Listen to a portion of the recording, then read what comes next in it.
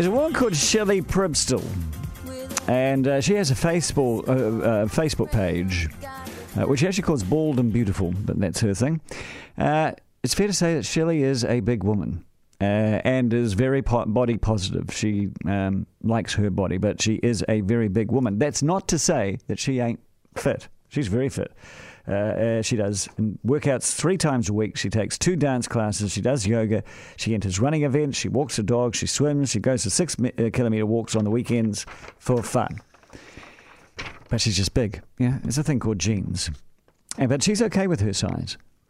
So the other day she went to Mount Maunganui Beach with her favourite bikini on and her sarong. And so then she was at the beach, public space.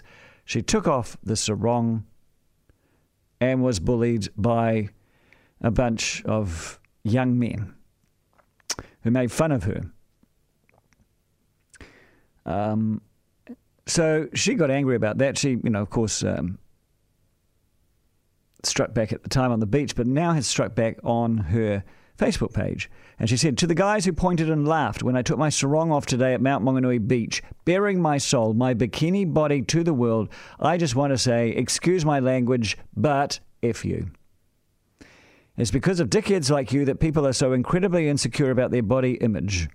When I was growing up as a kid, I used to be very, very skinny like you, and my father used to always say, and my mother, well, you can't always fatten a thoroughbred. And I thought, yeah, and as you get older, too many people seem to judge, and you think, you know what, stick it.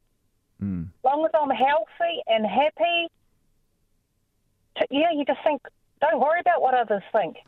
Whether you're skinny or big or, if we're all the same, it would be boring to look at everyone the same size, wouldn't it?